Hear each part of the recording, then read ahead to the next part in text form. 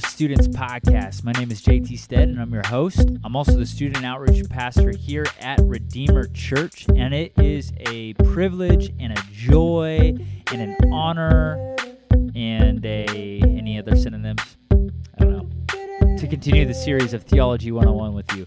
So we've been walking through the Westminster Shorter Catechism, and if you don't know or haven't read much church history, I just want to give you some church history. I know I've done this on a few other of the podcasts, but you shouldn't be afraid of the word catechism. All that is it's an ancient form of teaching people specific truths. And so the way that they would do this is by asking a question, and then following the question would be a precise, clear answer. Now, according to the Westminster Shorter Catechism, it's a Protestant Reformed catechism, so their answers are not just based on man's thoughts or man's convictions, but really they are found and wrought out of the Word of God. And so this catechism was taught to young children in Reformed churches for decades. It still is taught, and it's something that we can glean from as well. We want to learn what the Bible teaches. And so we have been on this journey. We're finally getting into question 80 and the 10th command. We've been in the moral law. Remember, the moral law shows us God's character. Ultimately, the moral law of God in the 10 commandments has three functions, three uses. So John Calvin famously wrote his essay on the three uses of the law. The first use the law has is a pedagogical use, which means, it's a big word, I know. It means that it acts as a mirror. It shows us our sin. It shows us that we do not line up. And so ultimately, it shows us our need for a Savior. So when we measure up, we stand next to the law, the 10 Commandments, we see our failures, we see our sin. The second use is called the civil use of the law. The civil use means that it restrains in the civil sphere of life, that is in the kingdom of man, the city of man, that is the world, politics, policy, law, governments in this life. The moral law of God written on the heart of every single believer, because we're made, not just believer, every single person made in God's image. The law of God is written on their heart, and the civil use teaches us that the law restrains people from sin. It keeps people from sin. And so when you see a do not trespass sign, there is a restraining that law does to us. It keeps us from trespassing because we know that there is consequences. Well, the moral law does the same for us. That's the civil use.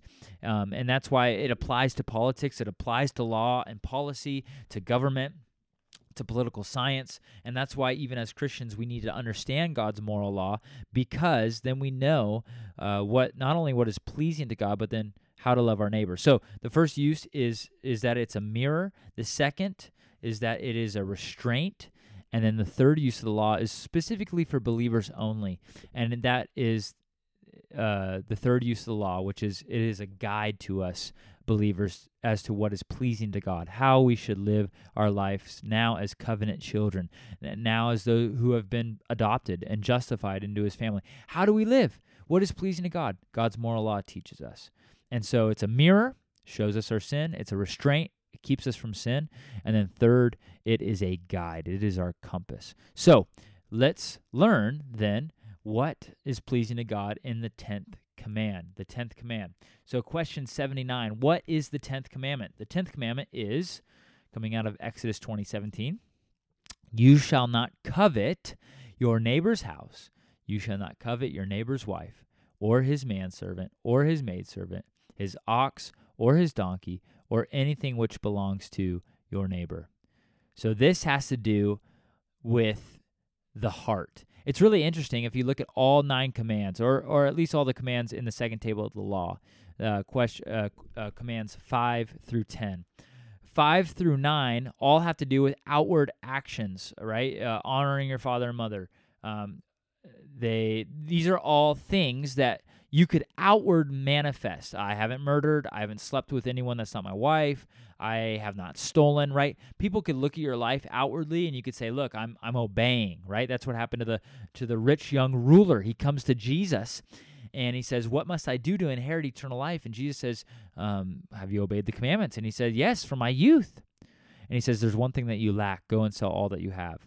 And Jesus is really poking on the 10th commandment here, on coveting, because the other commands, he could say, I've been worshiping God and God alone. I go to church. You see me do that. I've been doing it in the right way. That's command 2. I have not taken the Lord's name in vain. I have not missed a worship Sabbath, right? I have honored my father and mother, at least outwardly. I've not lied or bear false witness. I've not murdered, committed adultery. I've not stolen. So people, this is the Pharisees, they look great on the outside, but really on the inside, the heart of the matter, they are dead before God. And this is what is so interesting about this 10th commandment, is it's the only one that really, not the only one, but it really focuses in on the desire of the heart. The 10th commandment has to do with coveting, has to do with the inward desires. It's something that you don't see, right? But it's what we have. Oh man, this just brings all the other commands into light. So that if you think that you have obeyed the 9 out of 10, you come to this one and all of us fail. So how? What is required of this law for us? What is required and what is forbidden? So question 80. What is required in the 10th commandment? The 10th commandment requires full contentment with our own condition, and a right and charitable attitude toward our neighbor and all that is his. Okay, so first, it requires us to have full contentment with our own condition. 1 Timothy 6:6. But godliness with contentment is great gain. So contentment is something the Lord desires. Hebrews 13:5. Keep your life free from the love of money and be content with what you have, for he has said, I will never leave you or forsake you. Philippians 4:11. Not that I'm speaking of being in need, for I have learned in whatever situation I am to be content. Psalm 34:1. I will bless the Lord at all times. His praise shall continually be in my mouth. I will praise at all times. He's content. He's satisfied. There's nothing that is lacking in his heart. But we know as sinners, man, isn't this where desire starts? We murder because there's something that was taken from us. There's anger because we don't have control over something. We commit adultery because we're not content with our wives, right? We dishonor our father and mother because we're not content with their rule. We steal from someone else because we're not content with what we have. This is the heart of all of it. I hope that you're seeing that right now, even as I'm just remembering preaching on this a while ago. This is the 10th commandment. Full contentment of our own condition. And then it also means to have a right and charitable attitude towards our neighbor and all that is his. A right and charitable attitude toward our neighbor and all that is his. Luke 15:6, 9, and 11 through 32. Man, I can't read all this. Let's see. And when he comes... Oh, okay, this is the prodigal son, I think. And when he comes home, he calls together his friends and his neighbors, saying, Rejoice with me, for I have found my sheep that was lost. And when he found it, she calls together her friends and neighbors, saying, Rejoice with me, for I have found the coin that I had lost. Okay, so here's what it's getting at. Here's what the reformers are getting at by quoting this verse, is we are to have a right and charitable attitude toward our neighbor and all that is his. So in these two instances, a woman lost a coin and a man lost his sheep, but he finds the sheep and she finds the coin, and then she rejoices not only with herself, but with all of her friends. And so that is the attitude that we are to have when someone gains something. We're not to be jealous, right, of what they have or what they have found, but we're to rejoice with them. We're to work for their good. Romans 12:15, rejoice with those who rejoice, weep with those who weep. Philippians 2:4, let us look out for not only his own interests, but also for the interests of others.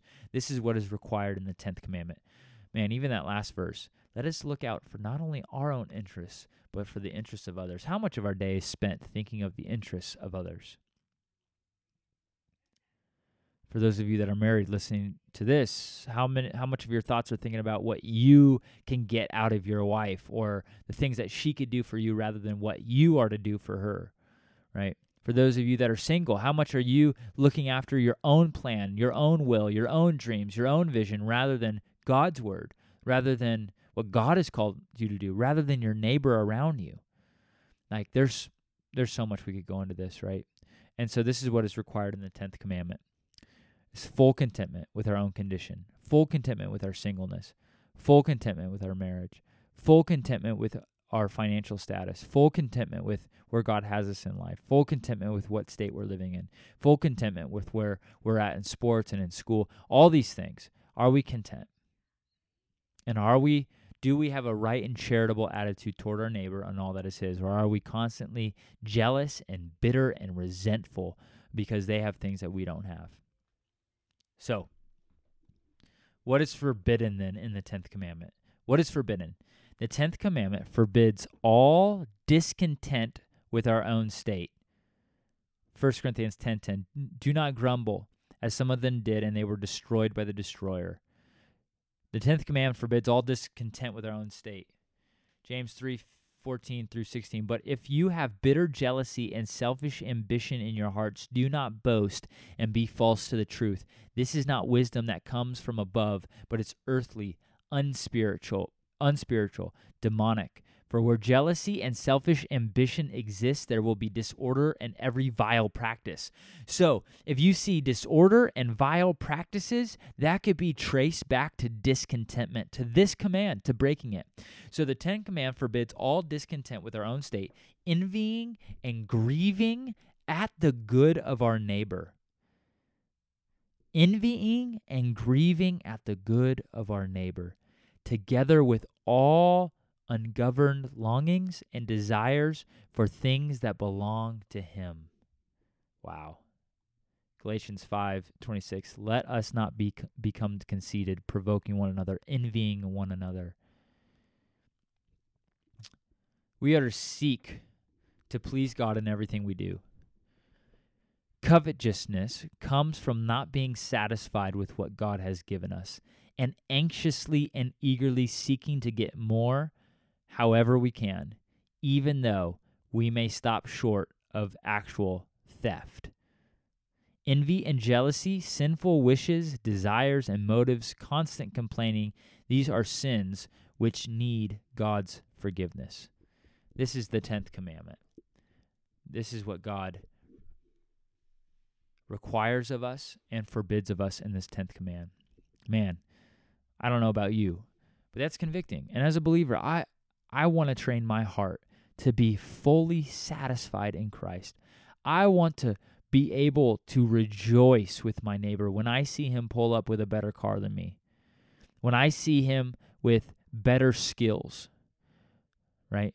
With making more money, with more knowledge, with better talents, whatever it is. When I see my neighbor, when I see my friend that is succeeding in life, I want my heart to rejoice with them. I want my heart to be so satisfied in Christ that whatever happens, election night coming up, that whatever happens, it doesn't matter because I am so sold out on my Creator. I am good. I am in His hands. I am satisfied in Him. He has provided everything for me. This is the heart of one who follows the 10 Commandments. And this is what we're called to do. This is what's pleasing to God, is to be satisfied with God and not to covet our neighbor's house, our neighbor's wife, his things, that his manservant, maidservant. That means he had wealth, his ox or his donkey. That was the ancient version of a car. Or things, right? Anything which belongs to your neighbor. This is the heart. This is what's pleasing to God. I don't know about you, but that's a convicting message, and I hope that from this we can learn and adjust and repent and turn to the Lord and see how we can then be satisfied in Him. He has provided everything, especially in Jesus Christ, who died on the cross for our sins. He provided our greatest need, so we can be content in Him. Well, thanks so much for listening to Theology 101. We're done with the moral law.